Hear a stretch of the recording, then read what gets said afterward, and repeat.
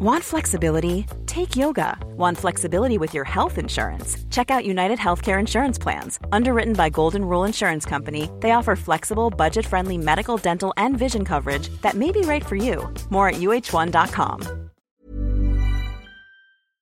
Matt Cash gets the ball, everybody get on red alert in a good way, not the Bertrand Traore way. This is Paul McGrath. You're listening to the Villa Podcast. That morning sky gave me a look,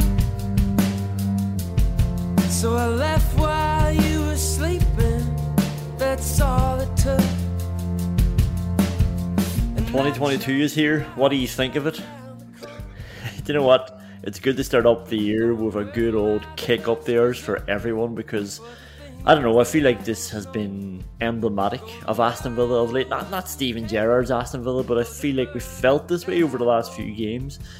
Definitely throughout the final 6-8 months of Dean Smith's reign as well. Just, there's no killer instinct with these boys. Steven Gerrard was talking afterwards about the control and how they shouldn't have lost that game because of the control they had. You can control a game a lot more if you go for a second goal, if you pin a team back, if you get that cushion. Like that's how you finish off a game. The way Villa have been playing, and we had this with Norwich as well, except Norwich are just even worse than Brentford, God love them. You know, you leave this stuff up for chance. Like you keep a team in with a sniff of it, they're going to punish you somewhere along the way. And do you know what? If Villa's strategy is really to be more defensive and be more controlled, then you know, they want to be doing a lot better than conceding goals almost every game. Like, this is 75% of the time now under Gerrard that they don't keep a clean sheet. And if we're willing to sacrifice more chances to have a bit more control of games, and I'm sure coming off the back what we were coming off of with Dean Smith, you know, we probably wanted to shore things up a little bit. It felt like a bit too much out of control.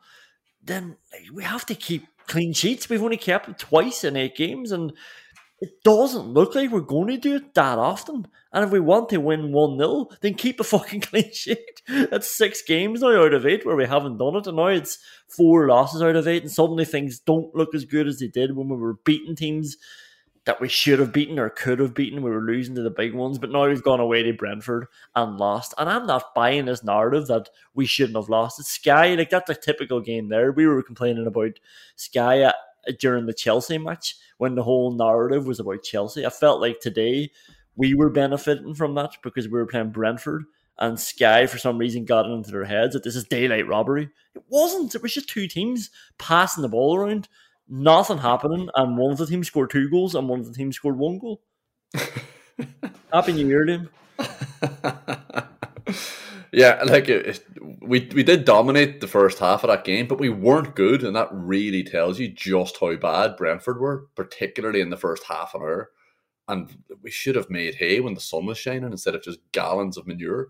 The players actually were playing with so much confidence and attempted invention, which was strange given how bad everyone's touch was. I mean, that should have absolutely drained them. It should have pulled them back into their shell, or at least make them go back to the basics of playing football. But it actually does. The good thing, the small positive, it reveals how much confidence Gerrard has instilled in them, because they obviously trust themselves and trust the system, and they kept trying things, and they also kept trying the patterns that weren't working because of the players.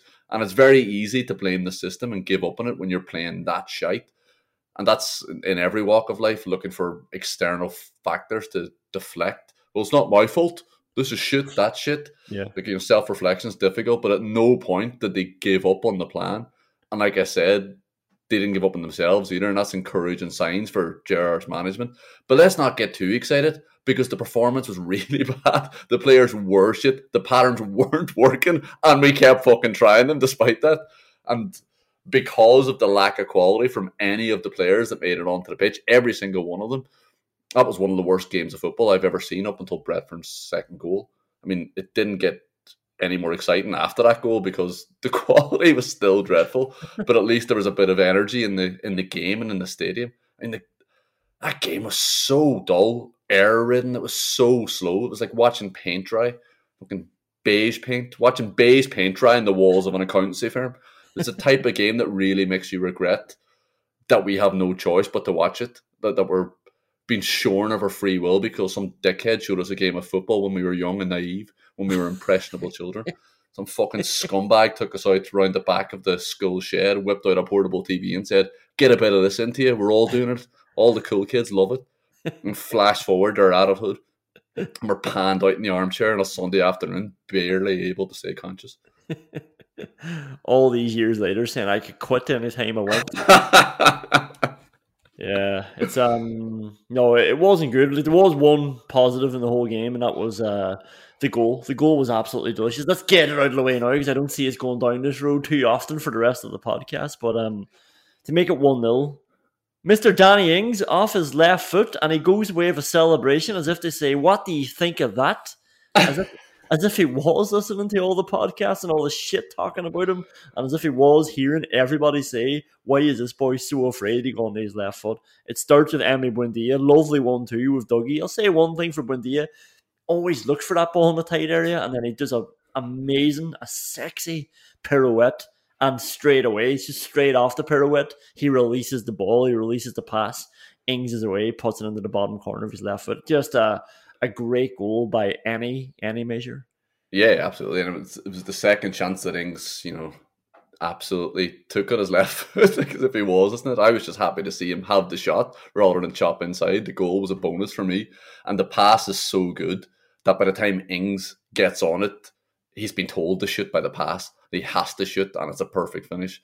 And in the lead up to it, that's how and why you play a 1-2, to speed up the game and to beat a man and create an imbalance.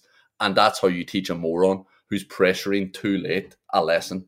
I mean, if you've made a mistake, whatever it is, missed the ball, misplaced a pass, lost your man, or not gotten tight enough to the man, then don't compound that error by making a second mistake. The time for pressure is over, Norgard. Like, that was a second ago. And then it was whenever he laid the ball off to Douglas Luiz, he had to go then. Now you have to stand off him. But also, the last thing you ever want to do as a defender is make a forward's mind up for him. Like, you want him moving more and more slowly towards you as he runs out of options and space. To be honest, this just goes to show you how pissed off I am about this match, just how dreadful a performance it was, that I'm fucking analysing Brentford's defending. That's not a position I ever want to be in. And I should be focusing on the incredible double drag back from Buendia. It's so clean. And then, as always, when he gets in that position, when he gets into the space between the defence and midfield, he's looking up and he's looking for a pass to kill the opposition straight away. He's always got his eyes up, and he does. He absolutely kills them with a pass. Yeah, you mentioned that it was the second time that Danny Ings tried it on his left foot. He definitely was listening. He definitely heard some things. The first one got blocked, obviously. You could take his hand to his left. And the commentator actually said, "That's where you do not want Danny Ings with the ball in those areas." And I thought, you're fucking right about that. But not for what you think. And then obviously he went and scored a lovely goal. A harder chance probably. It was a bit wider, but obviously had a bit more space, and he put it away. But we'll get to more of the chances later. Let's get into some of the disasters of this game. And the way you're describing what Brentford were doing for the defending of that, like, it was touching on a lot of what Villa did wrong as well. And we say gets the first goal. It's a lovely first touch and a lovely finish. If we were Brentford fans, we would be pointing that out. Like, the first touch takes it out of his feet amazingly, just sets himself up, and it's a brilliant finish. But Target and Ramsey, yet again, down Villa's left, the opposition's right. They are letting boys drift in behind them too easily. Like, this is a pattern. And I'm not saying it's happening all the time, but if that's happening once a game, it's bad. Like, it shouldn't be happening where two of your players, like your last two lines of defence on that side of the pitch, are taken out, and people are getting in under no pressure, and like they're being beaten, they're being hung down that area. Now, Courtney House, maybe his positioning is questionable, maybe he's too slow to react, but it's because both, like, Ramsey lets a man beat him, he lets a man just sort of drift away, like, always just follow the man, track the man. We mentioned it last week. And Target sells himself, like, he just comes out, sells himself, and now he's taken out of the game. And I don't even know who it is. Oh, it's your man who scores the second goal. It's Roslev, isn't it? And he just can stand there and pick the pass, and it goes across, and House can't do anything about it. Yeah, they're right. The first touch is absolutely disgusting. It's out of this world. And if you're beating Emi Martinez with a curler from the edge of the box on your second touch after that, then it's a really, really special goal. But it's really bad from Ramsey. And you can't lose your man on a 1-2 ever. And you have to be a lot more clued in, particularly because he's watching Target. He's facing that direction. He can see Target vacate the space. Yeah. Ramsey is now staring down the barrel of 40 yards of space on that side. He has to be more tuned in now because he fucking knows that Matt Target's not going to get back there either. So not only should Ramsey not lose his man, he should be sprinting back into that space that Matt Target has left wide open for Brentford. It's an absolutely dreadful goal from a Villa perspective, but it's brilliantly finished off by Visa. And annoyingly, Brentford didn't have many chances, but they got the second goal, and that's all they needed. And it was Roerslev who set up the first goal. Matt Target. I mean, where do you want to start with this? It's annoying that they were able to work it from left to right. Anyway, Matt Cash gets nutmegged, which happens. Like that hasn't opened anything up.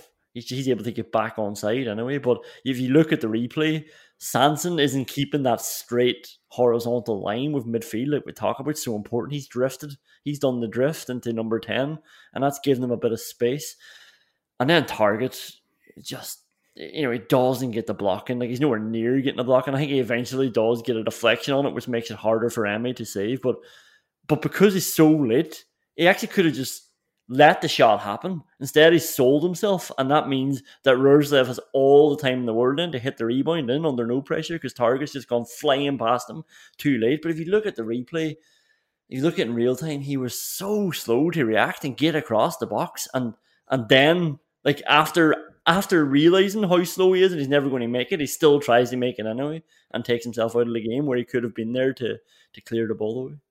Yeah, like he must have a boot deal with CRH or something. I mean, he couldn't have made his way across the ground any slower. Like, his reaction then as well was embarrassing. Like, his will as well to get there was woeful. He's 7 yards out. Get over to him and get on his boot as well. Don't be running between him and the keeper. Get right on him. He's 7 yards out, for fuck's sake.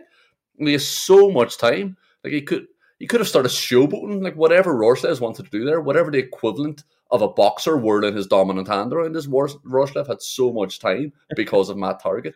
And maybe Matt Target should consider if being a footballer is the career for him, because it normally entails a lot of running. And like, we all have different skills and abilities, and running just isn't one of Matt Target's. How many times have we fucking said it? Maybe he should consider a career in cement manufacturing because he's a fucking expert in being an inanimate object. And Emi can probably do better than Poirier as well, because you're right, Target does get a slight touch on it, but it's still straight at Emi, and he should sort his hands out a lot quicker. Interestingly, Graham Souness said it was an amazing save afterwards. It was a strange thing to pick up on. Like, it was one of those ones where Sky were like, let's rush this analysis out. Come on, Chelsea are out warming up. We need to get to the real talk. So we were just like flying by, whistle stop tour of everything, and Graham Souness just panicked and said, that's an amazing save. It's an amazing save, but he got the rebound. Yeah, like you can rush past analysis and not call a shot that's straight at a goalkeeper's stomach. An amazing save.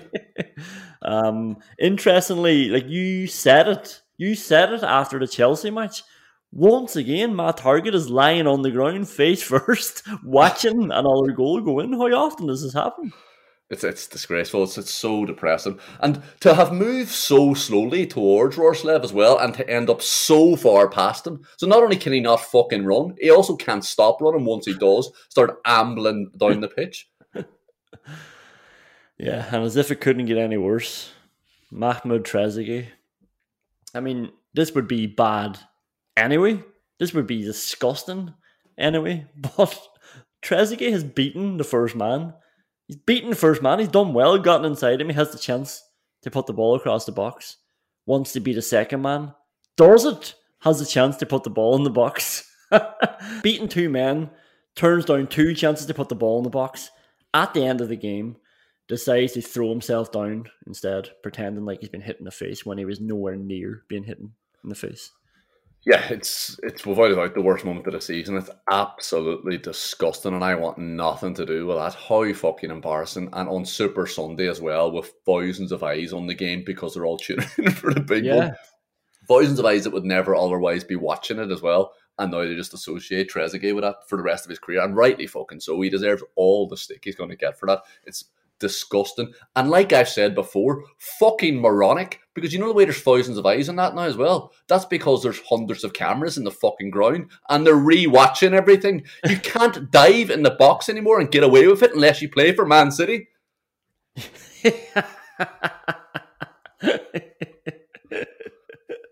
That was a slow burner, but I got there. We'll see at WhatsApp whinges. First WhatsApp whinge. These podcasts are getting harder to do.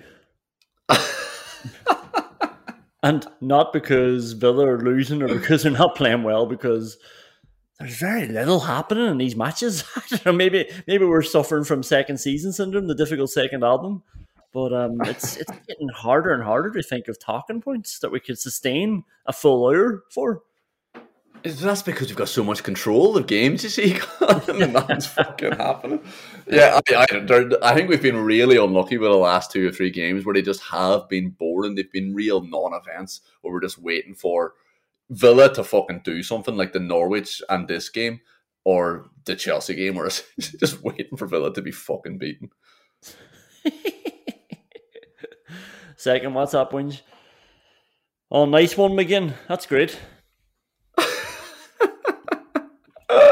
Yeah, fucking moron. Absolute idiot as well. And I assume you're talking about his yellow card. Yeah, yellow card, and now he's suspended for the Manchester United game, just in case anybody missed that one.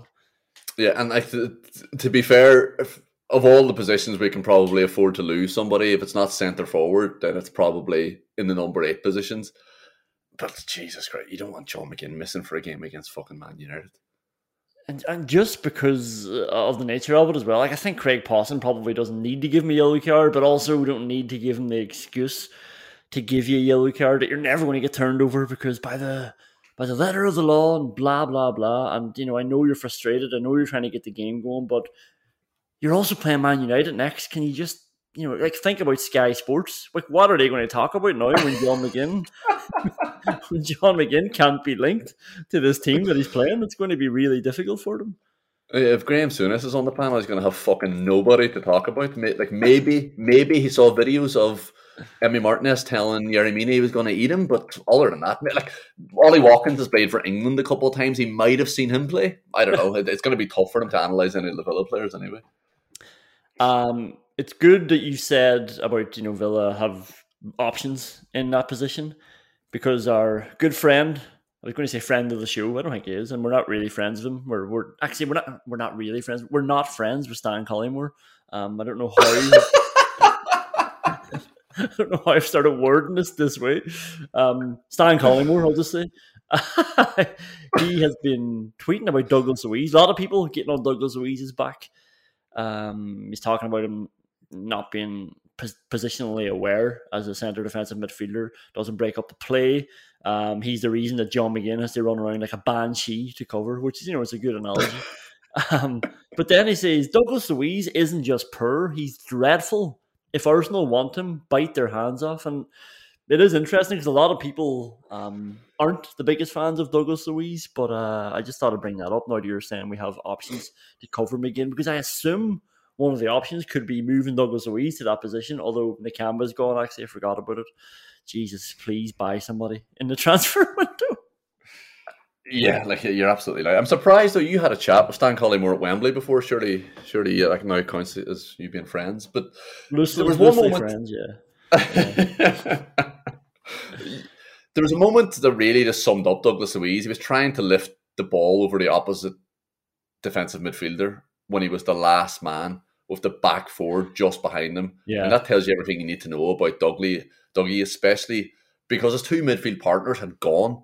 Like, they were never going to be able to cover for him.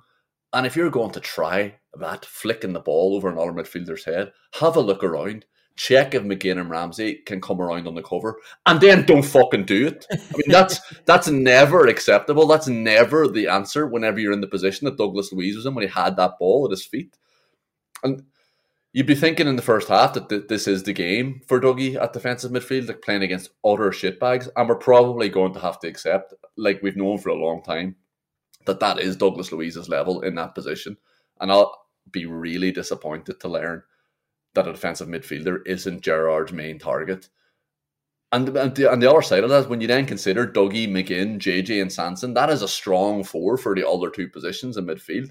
That squad starts to look a lot healthier with the signing of a defensive midfielder who would also have Nakamba pushing him. And JJ and Sanson can play higher if they need to. But for how long have we been calling out for a defensive midfielder along with a left back? Yeah, well, like we've been doing it for 2 seasons now on the podcast since it started, but we haven't had the podcast before then. We might have been calling for it before then, and yeah, like a defensive midfielder, a defensive midfielder who controls games, breaks up games, like he makes those players even better as well, and they're already good. Yeah, it's probably just if we put John McGinn or Jacob Ramsey into that position as well, it makes them automatically worse. Like if they play number 6 now with 2 boys ahead of them. It's not going to look great for them either. So maybe it's not fair for Douglas Luiz to be, I don't know, judged like this. But maybe he should stop trying to lob boys when he is a defensive midfielder. Well, it's not his best position. Like number 8 is his best position. We saw that Nakamba, Dougie, and McGinn was a brilliant combination, and it was really working against JJ as well because he had just started to show how good a player he was. And then those 3 started playing incredibly well together because, as we suspected a season and a half ago, Douglas Luiz was brilliant as a number 8. And that is clearly his better position. That's where he can do a bit of showboating. That's where he can drive forward with the ball. That's where he can afford to prat around a bit more. Like, you just don't want your defensive midfielder trying that. Yeah. Like he wasn't doing it over a centre forward where you might get away with it because you don't know how to defend. It was over a defensive midfielder, an actual defensive midfielder's head. He was trying to do that. It was moronic stuff. Yeah, he was thinking I would probably get caught out with this, so I can try it. Next WhatsApp whinge. Matt Targett needs to start practicing with his right foot every once in a while. Boys are actually it's insulting to him if he cared enough. Like boys are standing in his line of his left foot. They're giving him all the inside to do whatever he wants. They're even letting him pass inside of his left foot, but they're standing there waiting for him to try and cross it because he's standing still, so there's no chance of him running past him, and he's not taking it onto his right where you have all the space to do an in-swinger. Like it's every week, it's making me more and more want Ashley Young back at left back or just sign a left back. Like if Matt Targett was at full speed, there'd also be no chance of him running past him. But it's insane that he keeps insisting on doing it. Like a couple of times today, the ball back to him wasn't great. It was into his feet, and then he has to shift it, and that gives the defenders another chance as well. I don't think there was anything particularly wrong with Matt Targett today, but that's the problem. He's just not dynamic enough. There was nothing wrong with him, but he also just wasn't in the game. We need another Matt Cash. If Villa want to get to the level that we all want them to get to, we need another Matt Cash on the other side. And we need somebody with dynamism, especially with this system as well, especially with Buendia playing on the left side of the 2 number 10s, where he's just floating inside or dropping into midfield. You need to have a dynamic left back playing in that position. Otherwise, it takes away from what Buendia can do as well. And that side then is just gone. It's vacated with just Jacob Ramsey out there on his own. Yeah. Last one. What's the difference between Brentford and Burnley? What is? Chris Wood? I don't know. Like it seems to be Brentford have gotten a lot of credit that Burnley don't get, and I don't think it's owed to them really. Like they deserve credit for coming up and they're being really competitive in the league, absolutely. But the talk about Brentford is that you would almost think that they're this tricky, pure footballing place. Like they're anything but that. They're just hitting balls forward, and they hope that Ivan Toney can make something of them, and then that they can do something when they get the territory up top. They're pretty basic. Maybe that's to be expected, but I think that they don't get the criticism or the apathy that Burnley get because your hero, Thomas Frank's in charge. I think this is probably the first time I ever used Thomas Frank's name. But Brentford were absolutely fucking dreadful, and that's what makes results like this so fucking irritating, especially because you can see it happen again. I think I mentioned this against Norwich. You want to be very fucking careful in these games when you just start letting them drift, when you start prattling around, and you start trying to dink balls over the opposite defensive midfielder's head. Like, you can't let games like this just float by. You have to kill them. You have to get some fucking chances, and you have to score. Brentford were begging begging to be beaten tonight. They wanted to be put out of their misery. They could not have played worse in the first half. They didn't get very much better in the second half. And we just let them back into the game. Like, okay, their first goal was an absolute screamer. It was out of this world. We made a horrible mistake in the build-up to it, but you shouldn't get punished as ruthlessly as that. And Visa will never take a better first touch. Like, he can still feel that ball bouncing off his right foot. It was that perfect. It's one of those moments when it happens on a pitch. It's like, oh, Jesus Christ, that felt great. Yeah. But that, regardless of that, we have to be just burying them. Brentford wanted to be buried, and we should have done it.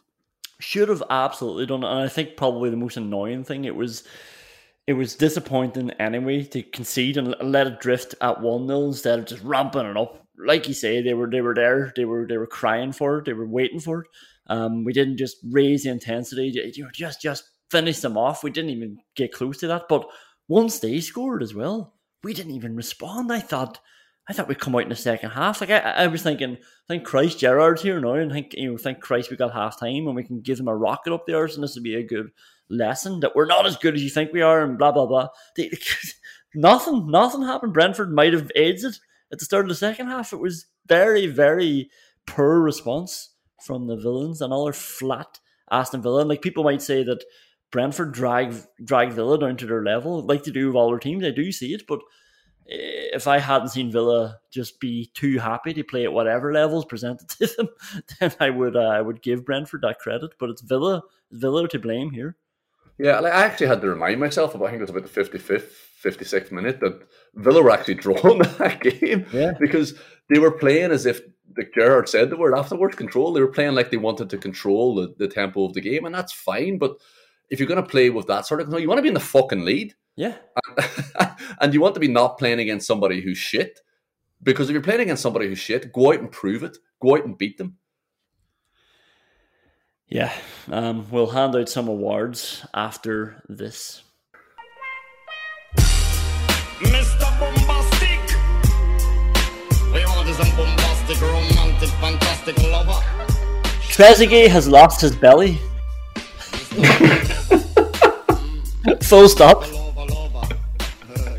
That's the only thing I can say to that is I'm surprised you could tell, because I didn't realise Trezeguet was playing. So I didn't see him on the pitch, so I don't know how you didn't see his belly.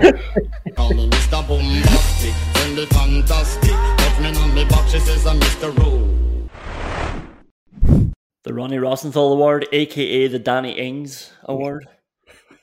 We mentioned his blocked left-footed shot in the first half. He got another one in the second half, not of his left. This time he doesn't want to shoot on his right. The ball pops up for him 20 yards out. All he has to do is whip it. He can bend it into the far corner. He can pull it back. He's in the middle of the goals. Instead, he throws a dummy to get it back onto that left of his, and he gets blocked.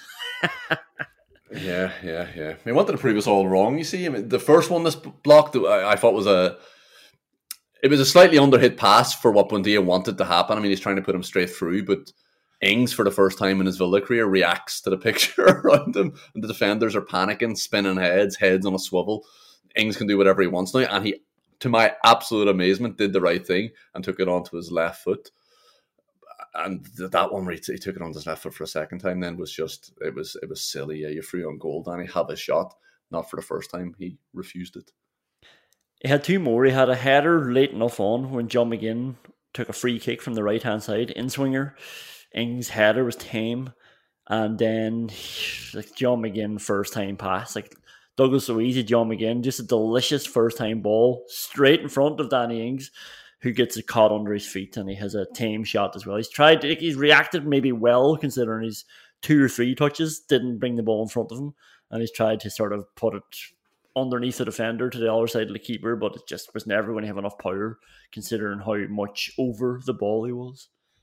Yeah, I mean, you call him the header tame. It was fucking pathetic. I mean, let's call a spade here. Our centre forward, who we spent a lot of money on, is standing 7 yards out, and he does that. It was atrocious. It was a free header as well. There was no one near him. There wasn't even any Villa players near him. It was pathetic.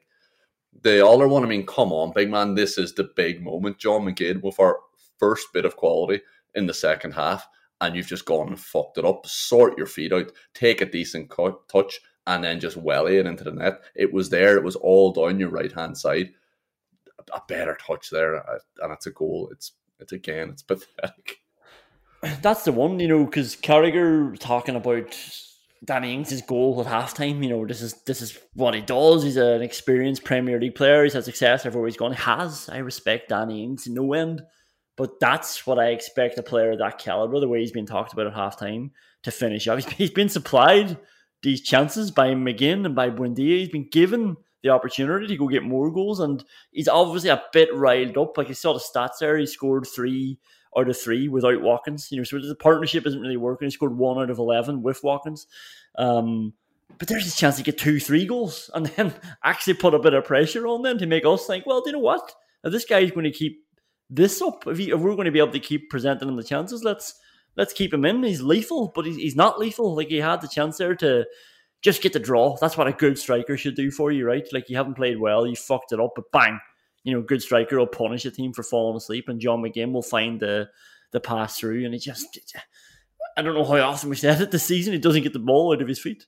Yeah, like a good striker will reward John McGinn for that absolute piece of magic. But like, today is a large part of the reason you sign players like Ings, players who are good enough to start for the club, but can't quite make the lineup because of our top players. I mean, this is why when the rumours were circulating around Abraham before Ings came out of absolutely nowhere, we were saying, of course we should sign him. Like, we'll have a player that can fill in. We'll have a player that gives us a different way to play. We have a better bench, and we have a player that should improve, Watkins as well, because he's looking over his shoulder. But it's really hard to analyse Ings today because he took his goal brilliantly, and he got a lot of clear-cut chances, and that's not a small thing. That's not easily done. But it's also not easy to miss all of those chances, to make them, like, some of them looked and felt like non-events. I mean, it's not easy to find yourself nominated 3 or 4 times for an award that is named after someone who hit the fucking crossbar of an empty net with 8 yards out. Yeah, I recall that not a good day at the office for a striker. Only one nomination for Brentford was on Yanka. Remember, I think it was the Douglas Luiz bad touch, gave the ball away, and Brentford went straight through. Sanson gets back, but his block is one of those ones where he's done the right thing. He's slid back to try and help out, but his block is actually what's brought the ball closer to going in, and Emi Martinez makes a great save and tips around the post. I think that's the only thing Brentford really had outside of their 2 goals. Yeah, that was it. I mean, it was a really good save from Martinez, and it's quick reaction from Sanson to get back in there, but he should never have been given an opportunity because his touch back out is silly, and then it's just a good save then from Martinez after the deflection. The Peter Enkelman What the Fuck Award. Welcome back, Courtney House. You could probably put 2 nominations here, really. Like, one of them, the back pass that he tried to lob over Martinez, seemingly. Martinez had the wherewithal to just guard his post and make sure it wasn't going into the net. Don't know what. Like, it's a 7-yard pass, not even, and all he has to do is roll it back to him, and he chips it out over the bar. Yeah. And also the touch, maybe the touch for the second goal as well. Like, just clear, take a touch and clear the ball away, and he can't do it. Yeah, that was absolutely dreadful. I mean, but like, don't let that take away from his delicious, delicate little lob on his bad foot as well. And it's just wide. It's a really, really good effort, really audacious and brave against one of the best keepers in the world. I mean, it was one of the far too few moments of genuine quality and class in the first half. Yeah, you missed Tyrone Mings, right? You let Glenn Whelan take a 90th minute penalty. This really surprised me. I couldn't believe what I was seeing.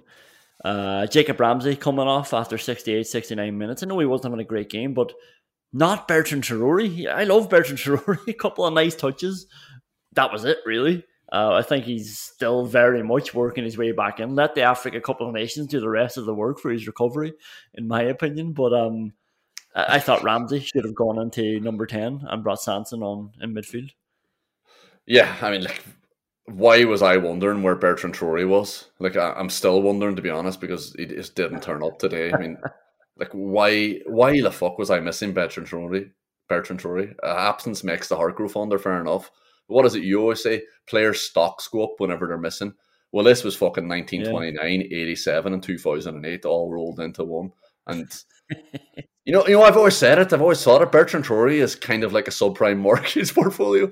It was fucking dreadful. It was a terrible performance, and he was just begging to be taken off. And Ramsey, while it was nowhere near, it was probably actually one of his worst games for Aston Villa. It was nowhere near his best. He was still trying things. He still had a bit of invention. He still had a bit of drive, and he was still going at Brentford. He wasn't slowing the game down as much as other people were guilty of. And he absolutely should have stayed on the pitch and jumped into number 10. Yeah, and then what happened was, I think Ramsey would have benefited from being put in a different position, just freshen it up, give him a different look at the pitch. I think he would have had more energy than Bertrand Traore. He wouldn't have lost the ball needlessly as much. And Bertrand Traore just started waning. Like it was clear anyway that he was doing that, but after they kept him on, he gave the ball away a couple of times. It actually opened the pitch up and opened the game up for Brentford. It almost led to big chances, just unnecessarily handing them back possession, and they eventually took him off. And this is the second nomination then, because I feel like they compounded that decision by bringing Ramsey off. I think Sanson should have absolutely come on, but by keeping Bertrand Traore on, they brought Ramsey off, and then they brought Trezeguet on. Like, how is this boy? that's not really the nomination, but how is this boy going to fit into a number 10? That's the nomination. Yeah, and during the whole first half, I was just thinking Bertrand Traore doesn't quite suit this. I've talked before. I wouldn't mind seeing him in there, an absolute loose cannon, if you had two solid defensive midfielders behind him, which we didn't have today. But it didn't work. I mean, he was far too wide in that game. He was getting a Matty Cash's way, and he wants to cut inside, but when he's already inside, he's got fucking nowhere to go then. And Trezeguet was an absolute non-event whenever he came on. Bertrand Traore looked like he was disappointed whenever it was Ramsey that got taken off, to be honest, and that's why his game started to wane. He looked like he was like, oh, what the fuck are you doing? It's my time. Get the number up. I have to come off. I'm done. And it was really surprising that he didn't come off, and only more surprising whenever it was Trezeguet that eventually replaced him. He actually looked happy when he came off, actually. It's so interesting that you say that. He was fucking delighted, of course he was. He was done, his race was run, and he was having an absolute stinker. I think the board flashed up in the first 35 minutes. And remember this, Villa had the ball for the entirety of the first 35 minutes, and Bertrand Traore made the list of top 5 players, or lowest 5 players, to have touched the ball. That's just not on. Jesus Christ. And then Trezeguet, Trezeguet just wants touchline. Like, he wants to run down the touchline and work his heart out. He wants to get back and help his fullback, which isn't the role anymore in this team. And he wants to get into the back post and score some goals. And he might still do that in the future, but I just don't see him fitting in as a number 10. So it could be a longer way back for him. We'll go to the Vyman meter. Going up. Villa away fans, like we talked before about these boys not asking a lot. John McGinn blazes the ball over the bar twice in the first half, and he gets a serenade of Super John McGinn both times. Both times it opened up for him. He probably should have done better. And then Jacob Ramsey concedes a cynical foul, and he gets the one of our own chance. He's just gotten a yellow card. He's committed a cynical foul, and everybody loves him for it. Like, it's a good crowd, and it's very unfortunate for them to go down there and not get something. Go down there and watch that absolute fucking tripe as well. God love them. It must have been a hard watch, and maybe that's why they were cheering whenever John McGinn had a shot, because it was something fucking happening. And to be fair to John McGinn, those shots had to be taken on as well. The first one because it was a volley, and every single person in the world, even people who've never played football before, will hit that ball on that volley. You just cannot resist it. It's on your good foot. It's dropping perfectly. There's no defenders near you. It's getting spanked. And the second one, Brentford just didn't close him down. Like, you're playing against John McGinn, you know what he's going to do, or maybe that's the problem. Maybe they know exactly what he's going to do. He's going to fucking sky one over the bar. Let him shoot. Going up, Matt Cash. Every time he gets the ball, I'm wondering, why am I always just giving him the ball? Like, just give it to Matt Cash, and then there's pace injected in it. There's purpose. He's going straight for the jugular. He's got ideas. He just very rarely loses the ball. He's tackling us hard. His interceptions are class. Like, it's just another one of those days for him. And yeah, it's in stark contrast to what's happening over on the other side of the pitch. Like this boy is a live wire. It's brilliant to have him. Yeah, he's absolutely tireless and he's relentless as well. And he's got this really, you mentioned it there, this really good habit of just injecting pace and energy into every Villa attack. But not only that, once he does that, if it doesn't work out, he's very quickly able to stop as well, get his foot in the ball and turn around and give it back to the centre midfielders. Much in the same way he's able to put in a sliding block tackle and get back up before the wingers react to it. Yeah, he's brilliant. And like, he's so good that he's come into that category. Like, this is a right back and somebody who I used to have a category for, to say, did Matt Cash get forward tonight? Like, this is a boy who's now holding the same esteem as McGinn and Ramsey, and I said Sanson last week. Like, just he's got that ability to drop the shoulder and drive past somebody and open the game up that way. Like, he doesn't have to. If you can beat one man like that starts a domino effect all over the pitch. And we need to use Matt Cash more because of that. When he gets it as well, that's the other thing. When he gets it, everybody else needs to waken up because he can drive past somebody now and he can free you up. Go help him out. Matt Cash gets the ball, everybody get on red alert in a good way, not the Bertrand Traore way. Yeah, like he's been absolutely incredible this season. Like I've said before, he's comfortably our player of the year, and for a lot of games now as well, he's been our most dangerous player. And there's so much space created for him in this system, and he's absolutely the type of fullback you need and want if you're going to play this way. And he's reaping the benefits of it. Going down, like there's loads. Maybe like a Target, Douglas Luiz for what the stuff he was trying. Courtney House, I have him going down as well. I never like when I know it's hard on them, especially when they're not getting game times. But never like when somebody gets their chance and then like in the Courtney House took his and then some at the start of the season. But this time it was like, oh yeah, let's get Mings straight back in there. Like that's not a good thing to say about somebody who got brought in. Yeah, the Courtney House was nowhere near his normal trustworthy best whenever he comes back into a Villa team. Like, you know, it's one of the positions that we can afford to have an injury or a suspension because Courtney House has always been good for Villa. He's never let us down in any sort of real way.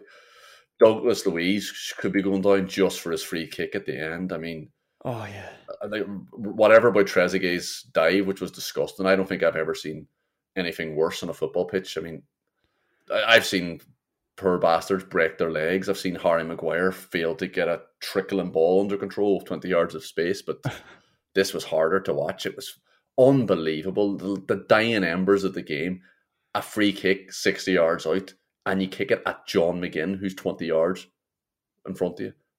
Kick it at him at shin height. Like, what the? I've never seen a ball scuffed more. It was pathetic. And John McGinn was so polite in that he managed to get under control, and then he floated it back into the exact same position that Douglas Luiz should have put it the first time. It's like, is that where you wanted to put it? Like, you know, he put it up for Courtney House to go chase. Yeah, you mentioned Trezeguet. Of course, he has to go down as well. Go down the furthest because this should have been a celebration. Like, you know, we're all in awe of this man and the work he must have gone through and how hard it must have been for him for that injury.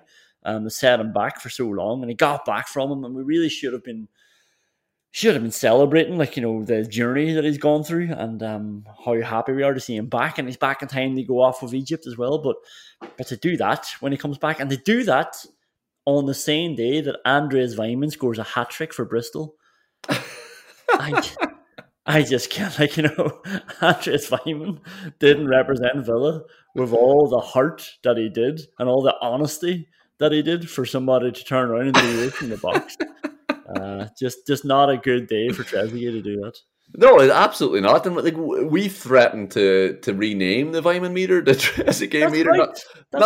Not just because of his effort and work rate, but because he's shit as well. And we loved him all the same. But when he does things like that, it was so, like I said, it was disgusting and it was pathetic and utterly pointless, moronic.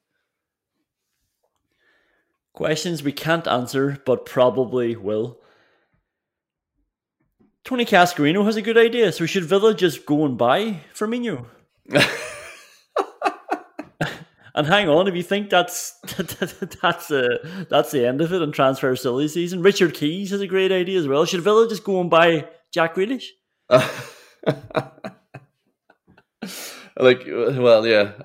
You've promised before that you were going to stop listening to Talk Sports, so I'm not sure what's happened there. I told you, they also just wrote me in every time.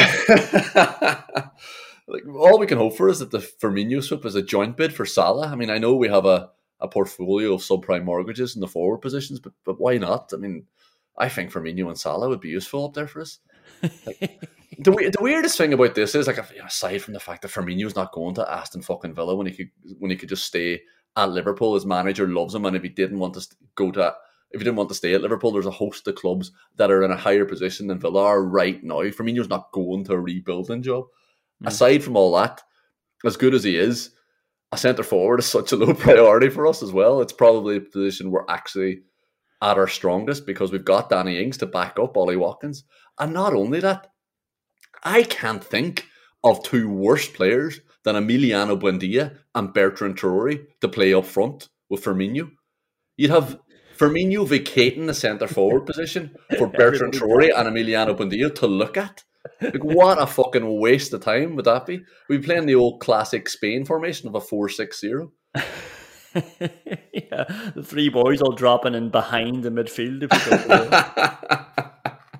But if we are going to go for unrealistic Liverpool targets that Tony Cascarino has just plucked out of his arse, then Tsimikas is the obvious choice. But what the fuck is Tony Cascarino talking about? And this is the problem with TalkSport as well. Everyone knows how shit it is, and they're not doing themselves any favours by putting out Tony Cascarino videos. So everyone has kind of heard, anyone who hasn't listened to Talk Sport knows how shit it is, knows how much nonsense that's talked there. They've heard all our people talk about it, and then they put out videos that has Tony Cascarino's name linked to it.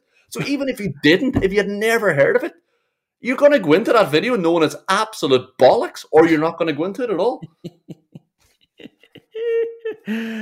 Yeah, I certainly wonder why you do. Like, maybe it's one of those ones, like a rage follow. You know, when you follow someone you don't like, but you do it to annoy yourself anyway. And I watch it, I see it, I read it. It's all there. Warren, they don't trick me into it. They say Tony Cascarino says Villa should sign Roberto Firmino, and I go in and watch 80 seconds of it, and I come away thinking the same that I thought before I watched the video. What a fucking plonker. But then, Richard Keys' blog is there's just so much gold in that never ends. And he said Villa should just go and buy Grealish now for 50 million, to which he got hundreds, thousands of replies saying, no, thank you, we're over that. We don't want him, we don't need him. Per Grealish, I think he'll still end up working out well at City, but by God, he's just sitting on the bench now, doing nothing, watching the plethora of other players like him do the same job. But if Grealish is available, hallelujah. What about Paul McGrath? And these links are going to persist until Grealish retires because of his past, but also because of the condescension. Like big name Joe going back to little old Villa. It's a load of fucking bollocks, and it's just because Richard Keys doesn't know anything about Aston Villa and now knows that Grealish is good because someone spent 100 million on him. But the way Grealish is treating his career, he's more likely to move to fucking Arsenal to get the bright lights of London. He should just join fucking Malaga and be done with it now. Move to the Costa del Sol. That's where he wants to fucking go.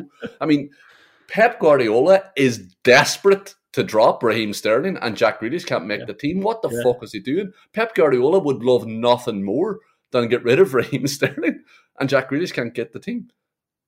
That's crazy. It's crazy. Like he's second guessing himself now as well. Like he's lost everything that made him good, like taking on men, drawing players to him. I know that Man City play a different way. I know he's got great players. Right? He has to stop deferring though. Like he was bought for a reason. He can still do everything he does and not give the ball away. But for some reason, because Pep Guardiola tells him to not give the ball away, that means to him now to pass it back to Cancelo every 2 seconds. That's a good option.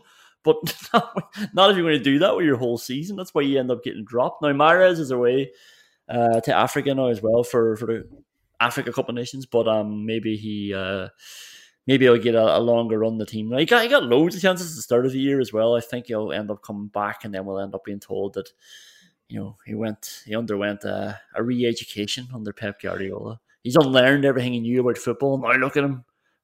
He's doing exactly what he was doing 2 years ago for Villa. But this is the thing. The fear of losing the ball. He never lost the ball when he was trying to do things anyway. That's why he was good. If he was losing the ball when he was trying to do things, he wouldn't be worth 100 million quid. The reason he was bought by Man City is because he was trying things and it was working out. He wasn't losing the ball. He was creating chances. And in no world ever is Jack Grealish with the fullback lined up a worse option than rolling the ball back to Rodri 60 yards out. Yeah. Just go past him, Jack. Yeah. Like Man City didn't buy Bertrand Traore for trying things and losing the ball for 100 million. But anyway, he needs to get his confidence back. He needs to get the eye of the tiger back as well. But actual stuff that is happening, not just bullshit being talked about online, is Trezeguet is heading off to Italy, unknown. Like, I don't know. Like, I know Villa have house, but it felt strange that we were losing Trezeguet the first day that Tyrone Mings was gone as well. Like, he could have been playing then. He could have just been an important backup. Very happy for Josh Feeney, 16-year-old. He comes into the bench, but would have preferred to have Trezeguet there in the bench for today at least. Yeah, I mean, it felt strange that we let him go the same day Tyrone Mings can't play. It felt stranger that Trezeguet joined Aston Villa, like we said at the time. Yeah. Like, this didn't benefit anybody. Like, it was such a strange transfer. We were delighted with it because we had an incredible option now for centre half on the rare occasion that Tyrone Mings wouldn't be available. But it was never going to work out. We said it at the time. Trezeguet's not as good as Mings and Konsa. It was a nonsense decision to join Aston Villa on loan as well. It's like, how arrogant are Man United that they looked at that and thought Villa is the club for him. That's the club that he'll get some minutes in. Absolute nonsense. And they tried to get him a place in the back three as well, but it didn't sustain. And it hasn't really been the same player since he left Villa the first time around. Like, I remember speaking to United fans telling them that it wasn't hard because at the time Harry Maguire and Lindelof were staking up the place. But I was like, why isn't Trezeguet playing for you? He just left Villa and he was class all season. But it hasn't kicked on from there. And it really shows you the difference. Now, maybe there would have been different players anyway, but like Konsa joined Villa. This is his third season now. Like, and it's just progressed year on year on year, month on month on month, playing regular football and being the man and making mistakes and being the person. And if you make a mistake, you're going to concede a goal, having that pressure on him every week through a relegation battle and then trying to push into the top 10. And now what he is this year, like, he's a monster. So yeah, it's almost like a sliding doors moment for the two of them. Yeah, absolutely. And don't forget as well, he got very few minutes in his first season. Fucking Bjorn Engels was stinking up the place, and when Konsa was playing, he was playing it right back a lot of the time. So he's only really had 2 seasons at centre half. So it's incredible progression from an absolutely incredible footballer. But that's the other thing as well. Trezeguet was leaving a club that had Victor Lindelof and Harry Maguire to go to a club that had Konsa and Mings to try and get more minutes. What the fuck are you on, son? We're well shot of him. He's obviously a fucking idiot who can't think straight. Yeah, he had a way better chance of playing at Man United. And one other piece of business for Villa is Keenan Davis finally gets his loan move. He's off to Nottingham Forest. Fred Gilbert wrote underneath the Aston Villa Twitter account when they announced the move. He said, I don't know if this was him wishing him luck. Well, he did wish him luck anyway. But it sort of sounded like, I don't know if it was a threat or as if somebody with their arms crossed sitting back smugly saying, "We will see now." I assume he was saying that the word "will see now" what a player that Keenan Davis is when he's playing every week. But it could have been taken out of context there. Fred Gilbert, "we will see now." I think you're the one who's taking it out of context. Definitely am. It's way more likely that he was actually saying, "Yeah, we'll see now." That's a way more likely outcome than Fred Gilbert actually thinking that Keenan Davis is any use at football. He did follow it up with "good luck, bro." So maybe I should stop this before I get sued by Stan Collymore and Gilbert. Stan Collymore's not going to sue you for saying you're friends with him. He might. Last question we can't answer, but probably will. Gareth Crooks just crawled out from under that rock that he was living under for a few years there. A quote about Trent Alexander-Arnold: "This kid is good enough for Real Madrid. Never mind Liverpool." Real Madrid with Lucas Vasquez at right back all season. He's saying Trent can play at that level. Jesus Christ. I mean, people commonly refer to transfer windows as silly season fucking silly season for 3 or 4 decades over at the BBC to have Gareth Crooks on their staff for so long. And this was a planned opinion piece as well. Like, this was a fluff piece that I obviously shouldn't be getting so worked up about, but this is a piece that you could just tap away at for a week or two before it goes out to keep traffic ticking over on Christmas Day. Like, he's not reacting to anything. There's no rush to get this out. It's not like he hasn't had any time to get his thoughts in order. Like, there's no excuse for this. Has Gareth Crooks not watched the game of football in 3.5 years? Like, never mind the golfing class between the two teams at the minute. Between the two leagues and both leagues' trajectories as well. I mean, the Premier League's only getting better and the league is getting worse. Gareth Crooks is telling us on a British taxpayer-funded website that Trent Alexander-Arnold, if he plays his card right, could force his way past Danny Carvajal and Lucas Vasquez. No fucking shit. What an absolute waste of data. Yeah, it's just one of those boys who it genuinely feels like he was just sitting under a rock for a few years and decided to come back out and start linking people to Real Madrid. Like, he's forgotten that now it's sexy to link people to Man City and Man United, but not when they're playing for Liverpool, obviously. Yeah. So we'll keep an eye on anything that's happening. If you want us to talk about anything, please get in touch with us on Twitter. Send us a message on the Villa Podcast or on Instagram at the Villa Podcast Show.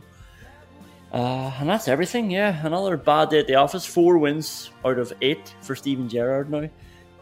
We'll watch this space. Hopefully he gets a bit of a transfer budget. Hopefully the boys can get a bit of a rocket up their arses after what's happened over the last few weeks. Hasn't been great, but we'll move on. It's a new year, and hopefully we'll see a new Villa along the way.